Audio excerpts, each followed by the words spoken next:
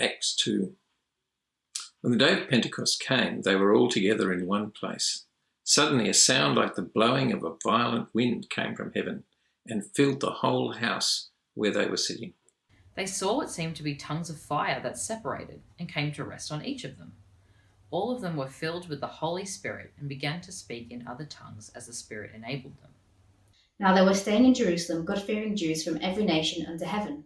When they heard this sound, a crowd came together in bewilderment, because each one of them heard their own language being spoken. Utterly amazed, they asked, "Aren't all these who are speaking Galileans?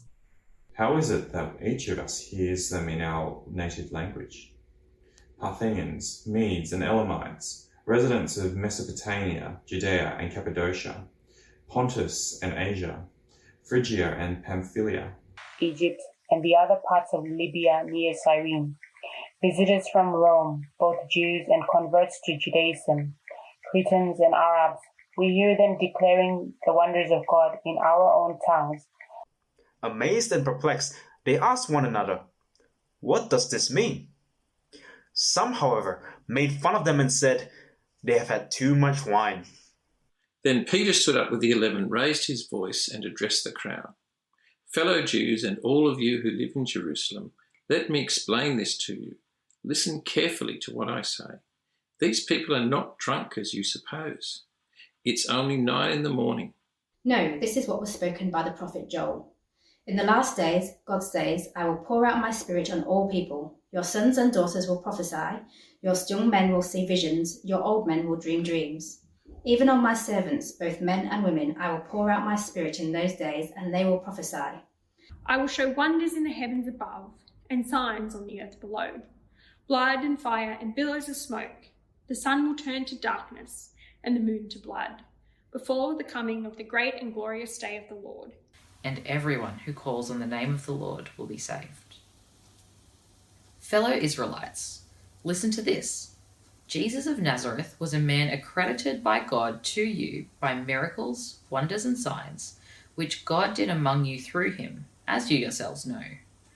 This man was handed over to you by God's deliberate plan and foreknowledge, and you, with the help of wicked men, put him to death by nailing him to the cross. But God raised him from the dead, freeing him from the agony of death, because it was impossible for death to keep its hold on him. David said about him, I saw the Lord always before me. Because he is at my right hand, I will not be shaken. Therefore my heart is glad, and my tongue rejoices. My body also will rest in hope. Because you will not abandon me to the realm of the dead. You will not let your Holy One see decay. You have made known to me the paths of life. You will fill me with joy in your presence.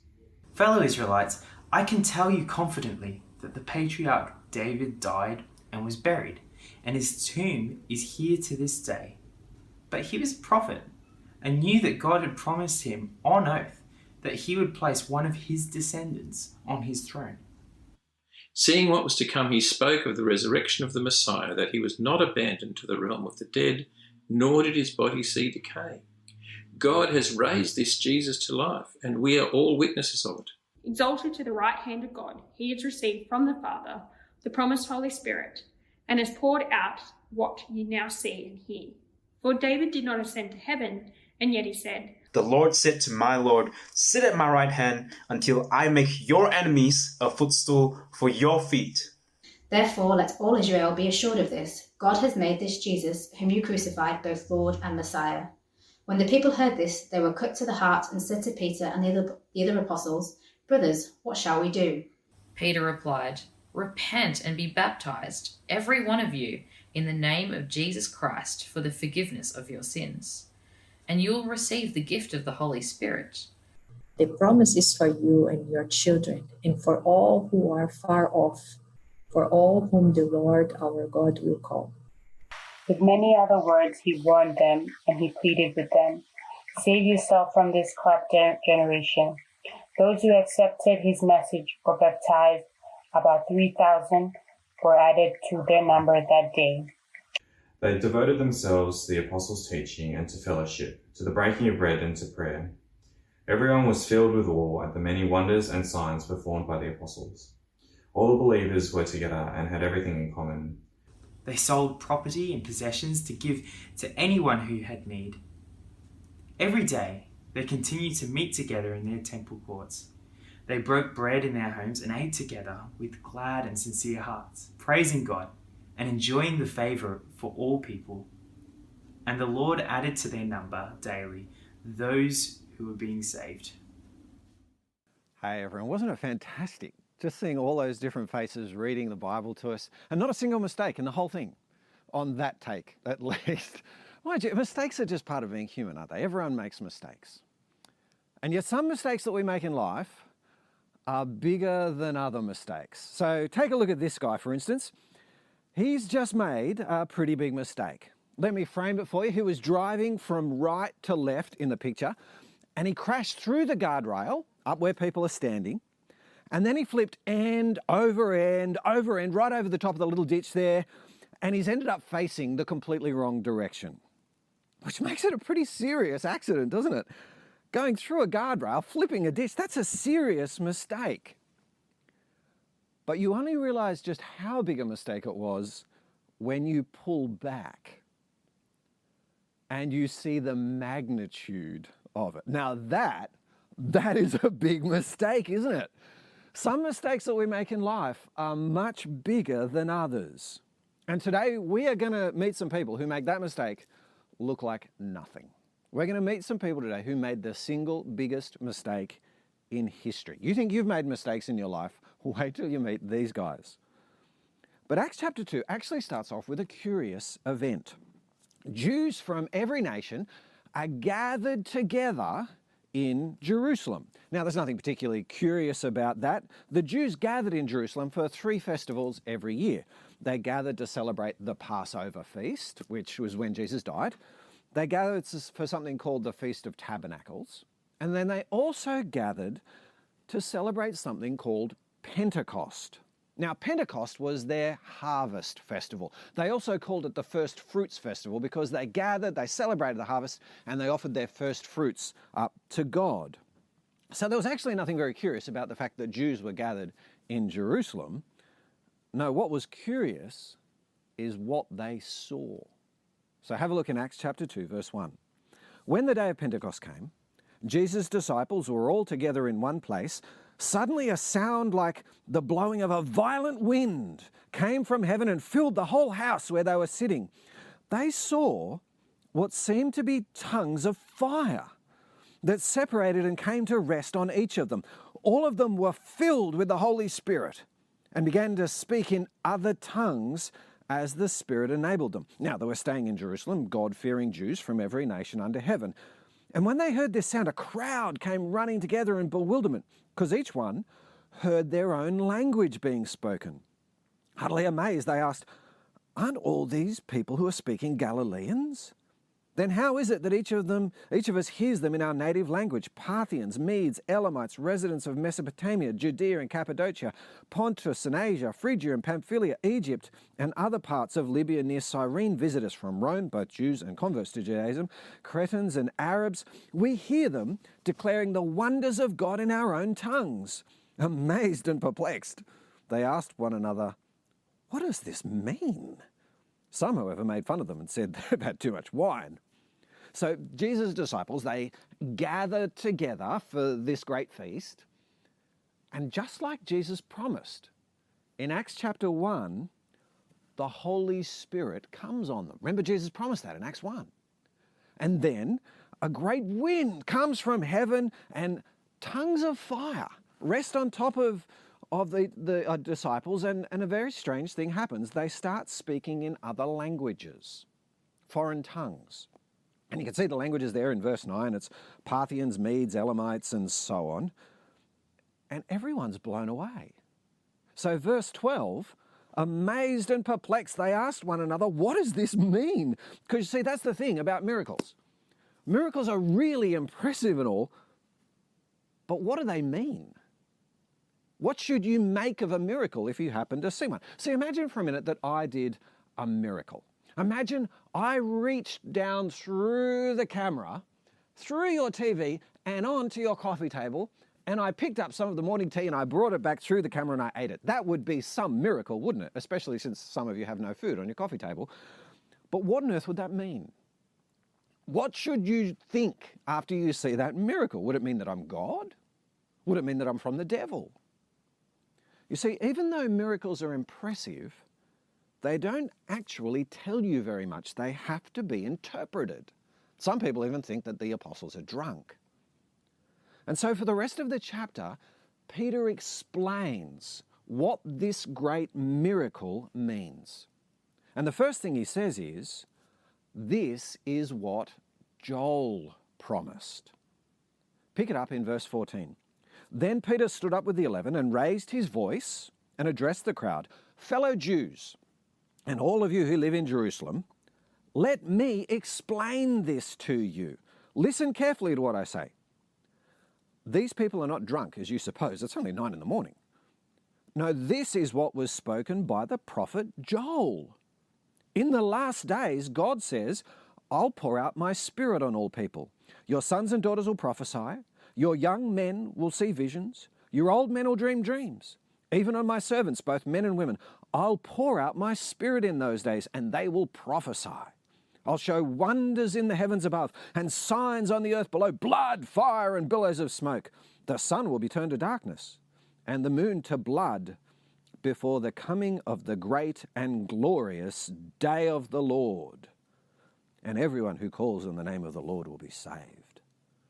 Peter says, Joel explains what this miracle means. This is exactly what Joel spoke about 800 years ago.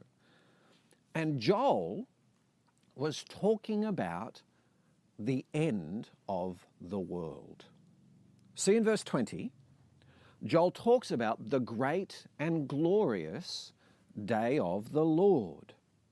Now, right the way through the Old Testament, the day of the Lord is the day when God judges his world. So Zephaniah chapter 1 says, the great day of the Lord is near and coming quickly. The cry on the day of the Lord is bitter. The mighty warrior shouts his battle cry. That day will be a day of wrath, a day of distress and anguish, a day of trouble and ruin, a day of darkness and gloom, a day of clouds and blackness, a day of trumpet and battle cry against the fortified cities and against the corner towers. See what the day of the Lord's like? Anguish, wrath, distress. God invades like a mighty warrior. Or Isaiah 13. See, the day of the Lord is coming, a cruel day, with wrath and fierce anger, to make the land desolate and destroy the sinners within it. The stars of heaven and their constellations will not show their light. The rising sun will be darkened, and the moon will not give its light. I will punish the world for its evil, the wicked for their sins. I'll put an end to the arrogance of the haughty, and will humble the pride of the ruthless. See what the day of the Lord was like in the Old Testament? A day of wrath and fierce anger. God just tears his whole creation down as he judges the world. And Joel talks about it in those terms too, doesn't he? So Acts chapter 2 verse 19, I'll show wonders in the heavens above, signs on the earth below, blood, fire, billows of smoke, the sun will be turned to darkness and the moon to blood. Joel talks about the day of the Lord as judgment too, because that's what the day of the Lord is. It's judgment day. And yet, Joel didn't just talk about it as judgment day. The day of the Lord was also salvation day, when God would bless and save his people. It was the day of the Holy Spirit and miracles and prophecy. So see Acts chapter 2 verse 16, the bit that Peter quotes. This was spoken by the prophet Joel. In the last days, I'll pour out my spirit on all people. Your sons and daughters will prophesy. Your young men will see visions. Your old men will dream dreams. Even on my servants, both men and women, I'll pour out my spirit on those days, and they'll prophesy. And I'll show wonders in the heavens above and signs on the earth below. You see, the day of the Lord was also salvation day. The Spirit poured out, miracles and prophecy. And verse 21, everyone who calls on the name of the Lord will be saved. You see, the day of the Lord was both judgment and salvation. For God's enemies, judgment, blood, fire, billows of smoke, cruel wrath, anger. For God's people, the Holy Spirit and prophecy and salvation. And Peter says that is what this miracle means. These people, this means the day of the Lord has come. Because look, the Spirit has been poured out, just like Joel said. And these people are speaking other languages. They've received the Holy Spirit and now they're prophesying, just like Joel promised that they would. Which means you guys know what comes next. Judgment Day comes next. Blood, fire, billows of smoke. That's what comes next, the day of the Lord.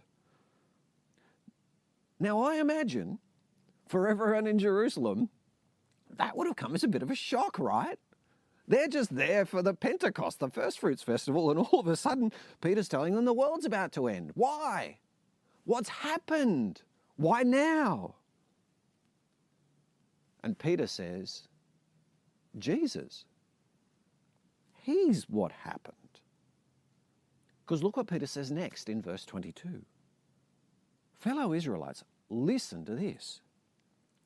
Jesus of Nazareth was a man accredited by God to you by miracles, wonders and signs which God did among you through him, as you yourselves know. This man was handed over to you by God's deliberate plan and foreknowledge, and you, with the help of wicked men, put him to death by nailing him on the cross. But God raised him from the dead, freeing him from the agony of death, because it was impossible for death to keep its hold on him. Peter says, you want to know why Judgment Day has come, the day of the Lord? Because of Jesus. You see, just as an aside, Acts chapter 2 is not actually about speaking in tongues. I mean, speaking in tongues is there, but Peter doesn't talk about it, does he? What Peter talks about is Jesus. Because remember that all of Acts is really about Jesus. And Peter says Jesus is why the day of the Lord has come. For a start, in verse 22, God did miracles and wonders and signs through Jesus. And what did Joel say would happen on the day of the Lord? Well, wonders and signs. You see, Jesus' coming was actually the beginning of the day of the Lord. Jesus' coming was the beginning of the end of the world. And anyone watching Jesus closely and seeing all these miracles and wonders and signs should have thought to themselves, hang on a minute, all these miracles that Jesus is doing, Jesus talked about that. That's what they should have been thinking. But what did they do instead? Well, verse 23, you, with the help of wicked men, put Jesus to death by nailing him on the cross. God sends Jesus to warn you with miracles, wonders, and signs that the day of the Lord is near. And what do? You kill him. You kill God's messenger. And now you can imagine how the Jews are starting to feel at this point, can't you? Oh, maybe we shouldn't have killed that guy. Maybe that was a mistake. But actually it gets worse. Because look in verse 24. But God raised him from the dead, freeing him from the agony of death, because it was impossible for death to keep its hold on him. They killed Jesus, but God raised him from the dead. God has reversed their decision. In fact, God reversed it in the most emphatic way you could ever imagine. Because not only does God raise Jesus from the dead, God raises Jesus up to the heavenly throne, to David's heavenly throne at God's right hand. Look in verse 25. David said this about him, Jesus. I saw the Lord always before me. Because he is at my right hand, I will not be shaken. Therefore my heart is glad and my tongue rejoices. My body will also rest in hope. Because you will not abandon me to the realm of the dead. You will not let your Holy One see decay. You have made known to me the paths of life. You will fill me with joy in your presence. Now, David wrote those words in Psalm 16, about 1,000 years before Jesus. And as you read Psalm 16, if you don't know anything about Jesus, it looks like David's not going to die, doesn't it? David says he's not going to be abandoned to the grave. His body isn't going to decay. He's going to live with God. It looks like David isn't expecting to die when you read Psalm 16. Problem is, everyone in Jerusalem does know that Jesus did die. So look what Peter says next in verse 29. Fellow Israelites, I can tell you confidently, the patriarch David died and was buried, and his tomb is right here to this day. But he was a prophet, and he knew that God had promised him on oath that he would place one of his descendants on the throne. Seeing what was to come, he spoke of the resurrection of the Messiah, that he was not abandoned to the realm of the dead, nor did his body see decay. God has raised this Jesus to life, and we're all witnesses of it. Exalted to the right hand of God, he has received from the Father the promised Holy Spirit and poured out what you now see and hear. See, Peter says David's words were true in Psalm 16. He just wasn't talking about himself. He was talking about Jesus, the Christ, the King who'd come from his family. See, Jesus was David's descendant, wasn't he? And now God has raised Jesus from the dead. And in verse 33, Jesus has been exalted to God's right hand. That's where he went at the end of Acts chapter 1. And Jesus is in heaven ruling. And in verse 33, Jesus has poured out the Spirit. That Jesus whom you humiliated, that Jesus whom you killed, that Jesus is now ruling in heaven with God. And in verses 34 and 35, Peter says the very next thing that's going to happen is Jesus is going to come and judge the world. All of his enemies are going to be made a footstool for his feet. Jesus is going to punish. It's the day of the Lord. And guess who the Lord is? Jesus, the one you killed. Judgment Day is at hand, and guess who the judge is? Jesus, the fellow you guys crucified. God has raised him up to heaven. He's poured out the Holy Spirit, which means you know what's coming next. Do you see what Peter's saying to them? Really, verse 36 says it all. Have a look at verse 36. He says, therefore, let all Israel be assured of this. God has made this Jesus, whom you crucified, both Lord and Christ. It's the day of the Lord, and guess who the Lord happens to be? It's the rule of Christ. And guess who the Christ happens to be? The guy you guys killed. It's Judgment Day, and you guys just crucified the judge. Now that's a big mistake, isn't it? I don't know what mistakes you've made in your life. I've made some pretty big ones. As a 19-year-old, I crashed into the back of a brand new Mercedes and pushed it into the back of a brand new BMW. That was financially a fairly big mistake to have made. You might have made bigger ones. But I'm guessing you've never actually crucified God's Christ, have you? I reckon you haven't taken the Lord of the universe and hung him up on a cross. It was the single biggest mistake in history. And they know it. Because look what they say in verse 37. When the people heard this, they were cut to the heart. And they said to Peter and the other apostles, brothers, what shall we do? Too right. Good question. I think they're done for, don't you? Except for what Peter says next. What Peter says next is extraordinary. Peter replied, repent and be baptized, every one of you, in the name of Jesus Christ, for the forgiveness of your sins. And you will receive the gift of the Holy Spirit. This promise is for you and your children, and for all who are far off, for all whom the Lord our God will call. Peter says it's not actually too late. Oh, sure, you've made the biggest mistake in human history, but it turns out you can still be forgiven. You can still be saved. If only you turn back to Jesus. Because remember, that was the other side of the day of the Lord. Yes, there's judgment on the day of the Lord, but Joel promised everyone who calls on the name of the Lord will be saved. And Peter says, call on the name of Jesus. Repent, which means turn around.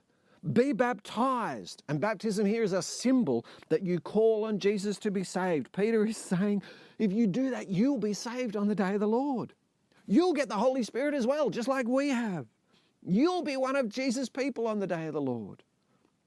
It's the most wonderful promise. That no matter how big the mistake you've made, forgiveness is on offer. No matter what mistake you've made in life, Jesus' death can pay for you. And you know what's even better? They grab it. They grab it. Look in verse 41. Those who accepted his message were baptized, and about 3,000 were added to their number that day.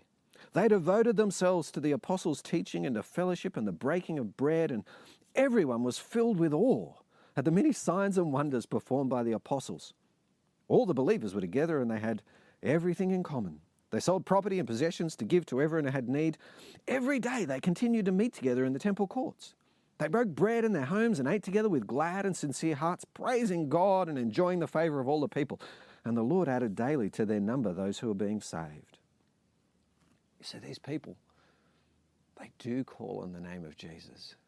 And they are saved. 3,000 of them in one afternoon. And in verse 47, Jesus is adding daily to their number. They have gone from making the single biggest mistake in human history to being on the right side of the day of the Lord, to being saved on the day of the Lord. Isn't that wonderful? No matter what you have done in life, you can come back to Jesus.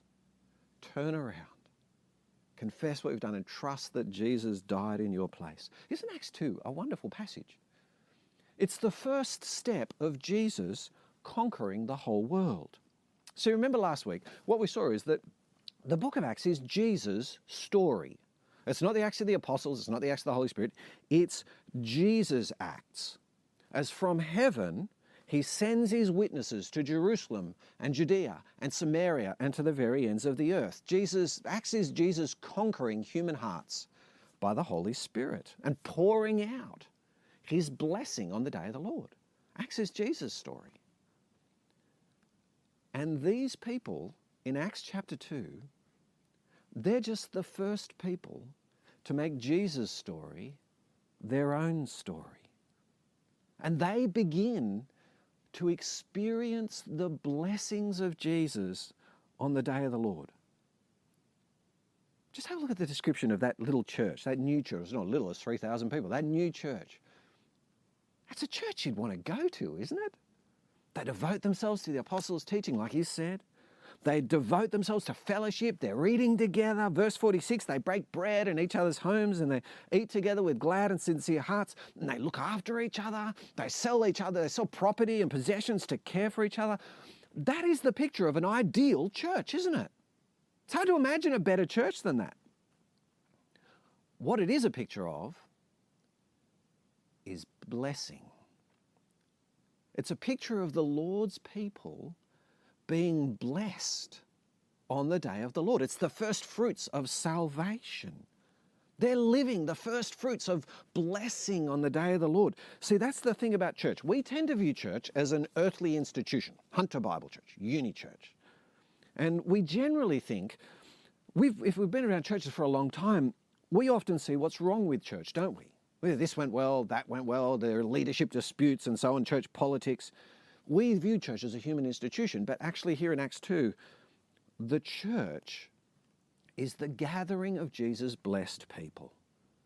The church is the people that Jesus draws to himself to love and to save and to pour out his Spirit on them. And yes, church can always be done better, of course it can. But to belong to Jesus' church is the most wonderful privilege and blessing you can ever have. On the day of the Lord, which has come, you are one of the blessed. That's one of the reasons why we can't wait to get back together. because being gathered by Jesus is one of the signs of his blessing. Notice how gathering is part of what this new church does. Verse 42, they devote themselves to fellowship. Verse 44, the believers are all together. Verse 46, every day they continue to meet. Verse 46 again, they break bread together in each other's homes. This church just constantly gathers together because gathering is more than just what they do on a Sunday. It's a sign of Jesus' blessing. That's why we want to get back together. The world is under judgment. The day of the Lord has come. The Holy Spirit's been poured out. But we gather because we are Jesus' blessed people. That's why it's so important for us to regather. As we regather, it's a taste of our heavenly future. Regathering is a taste of our heavenly future. And mind you, like Sam said, it's going to feel a little bit different. It's going to be a bit odd the first few weeks. We'll still be socially distancing, missing the high fives and all that sort of stuff. And we still don't know what we're going to be doing about singing. And like Sam said, the kids ministry is going to be different. We've had this wonderful blessing of uni churches doing so much of our kids stuff for us, but we're probably going to have to all pitch in and help for a good while, and maybe things will change forever now. But we want to regather. We want to get together because the gathered church, like that very first day, is a sign of being blessed by Jesus on the day of the Lord. And when you think about it, Acts chapter 2, it's just a wonderful picture of a story we want to see retold in Newey and Lake Mac, isn't it? Acts 2 is a story we want to see repeated again and again and again, hundreds, thousands of times in Newey and Lake Mac. Thousands of people moving from judgment to salvation. Thousands of people moving from death to life and moving into Jesus' church. Acts 2 is exactly the story that we're hoping will be repeated here in Newey and Lake Mac, and not just here, but all over the world. Think of the people out there in Newey and Lake Mac this morning who Jesus' story is going to become their story. They don't even know it yet. But Jesus is going to invade their lives. Think of all the people that Jesus is about to bless with salvation in the next 18 months, just like he blessed those people at Pentecost. Whose story are you going to be part of as Jesus does that? Let's pray. Our great God, we praise you that death could not keep its hold on Jesus.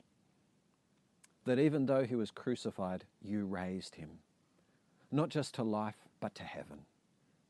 That he now sits on David's throne, ruling until he makes his enemies a footstool for his feet. We praise you that he poured out the Spirit, and that now we live in the day of the Lord. We praise you that this means not just judgment, but salvation. And we call on the name of the Lord. We call on Jesus' name to be saved. We long for the day when we'll be with Jesus in heaven. And thank you that church, just like on that day of Pentecost, church is the first fruits of blessing. Just as the Holy Spirit is the first fruits of salvation, we thank you that you gather us, and we can't wait to regather. And we can't wait to see who you gather with us.